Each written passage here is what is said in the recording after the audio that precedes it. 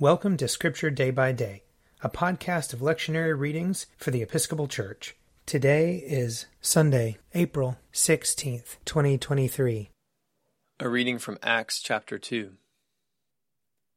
But Peter, standing with the 11, raised his voice and addressed them, Men of Judea and all who live in Jerusalem, let this be known to you, and listen to what I say. You that are Israelites, listen to what I have to say. Jesus of Nazareth, a man attested to you by God with deeds of power, wonders and signs that God did through him among you, as you yourselves know. This man handed over to you according to the definite plan and foreknowledge of God, you crucified and killed by the hands of those outside the law. But God raised him up, having freed him from death, because it was impossible for him to be held in its power. For David says concerning him, I saw the Lord always before me, for he is at my right hand, so that I will not be shaken. Therefore my heart was glad, and my tongue rejoiced. Moreover, my flesh will live in hope. For you will not abandon my soul to Hades, or let your Holy One experience corruption. You have made known to me the ways of life. You will make me full of gladness with your presence. Fellow Israelites, I may say to you confidently of our ancestor David, that he both died and was buried, and his tomb is with us to this day. Since he was a prophet, he knew that God had sworn with an oath to him that he would put one of his descendants on his throne. Foreseeing this, David spoke of the resurrection of the Messiah, saying, He was not abandoned to Hades, nor did his flesh experience corruption. This Jesus God raised up, and of that all of us are witnesses. Here ends the reading. Psalm 16. Protect me, O God, for I take refuge in you. I have said to the Lord, You are my Lord, my good above all other. All my delight is upon the godly that are in the land, upon those who are noble among the people. But those who run after other gods shall have their troubles multiplied. Their libations of blood I will not offer, nor take the name of their gods upon my lips.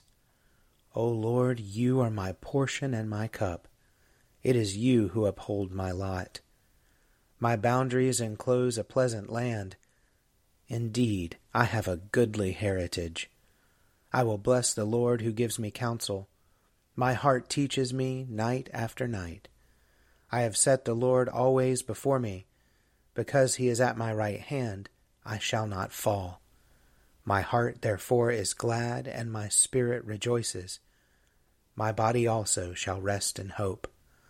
For you will not abandon me to the grave, nor let your Holy One see the pit. You will show me the path of life. In your presence there is fullness of joy, and in your right hand are pleasures forevermore. A reading from 1 Peter chapter 1. Blessed be the God and Father of our Lord Jesus Christ. By his great mercy he has given us a new birth into a living hope through the resurrection of Jesus Christ from the dead, and into an inheritance that is imperishable, undefiled, and unfading, kept in heaven for you, who are being protected by the power of God through faith for a salvation ready to be revealed in the last time.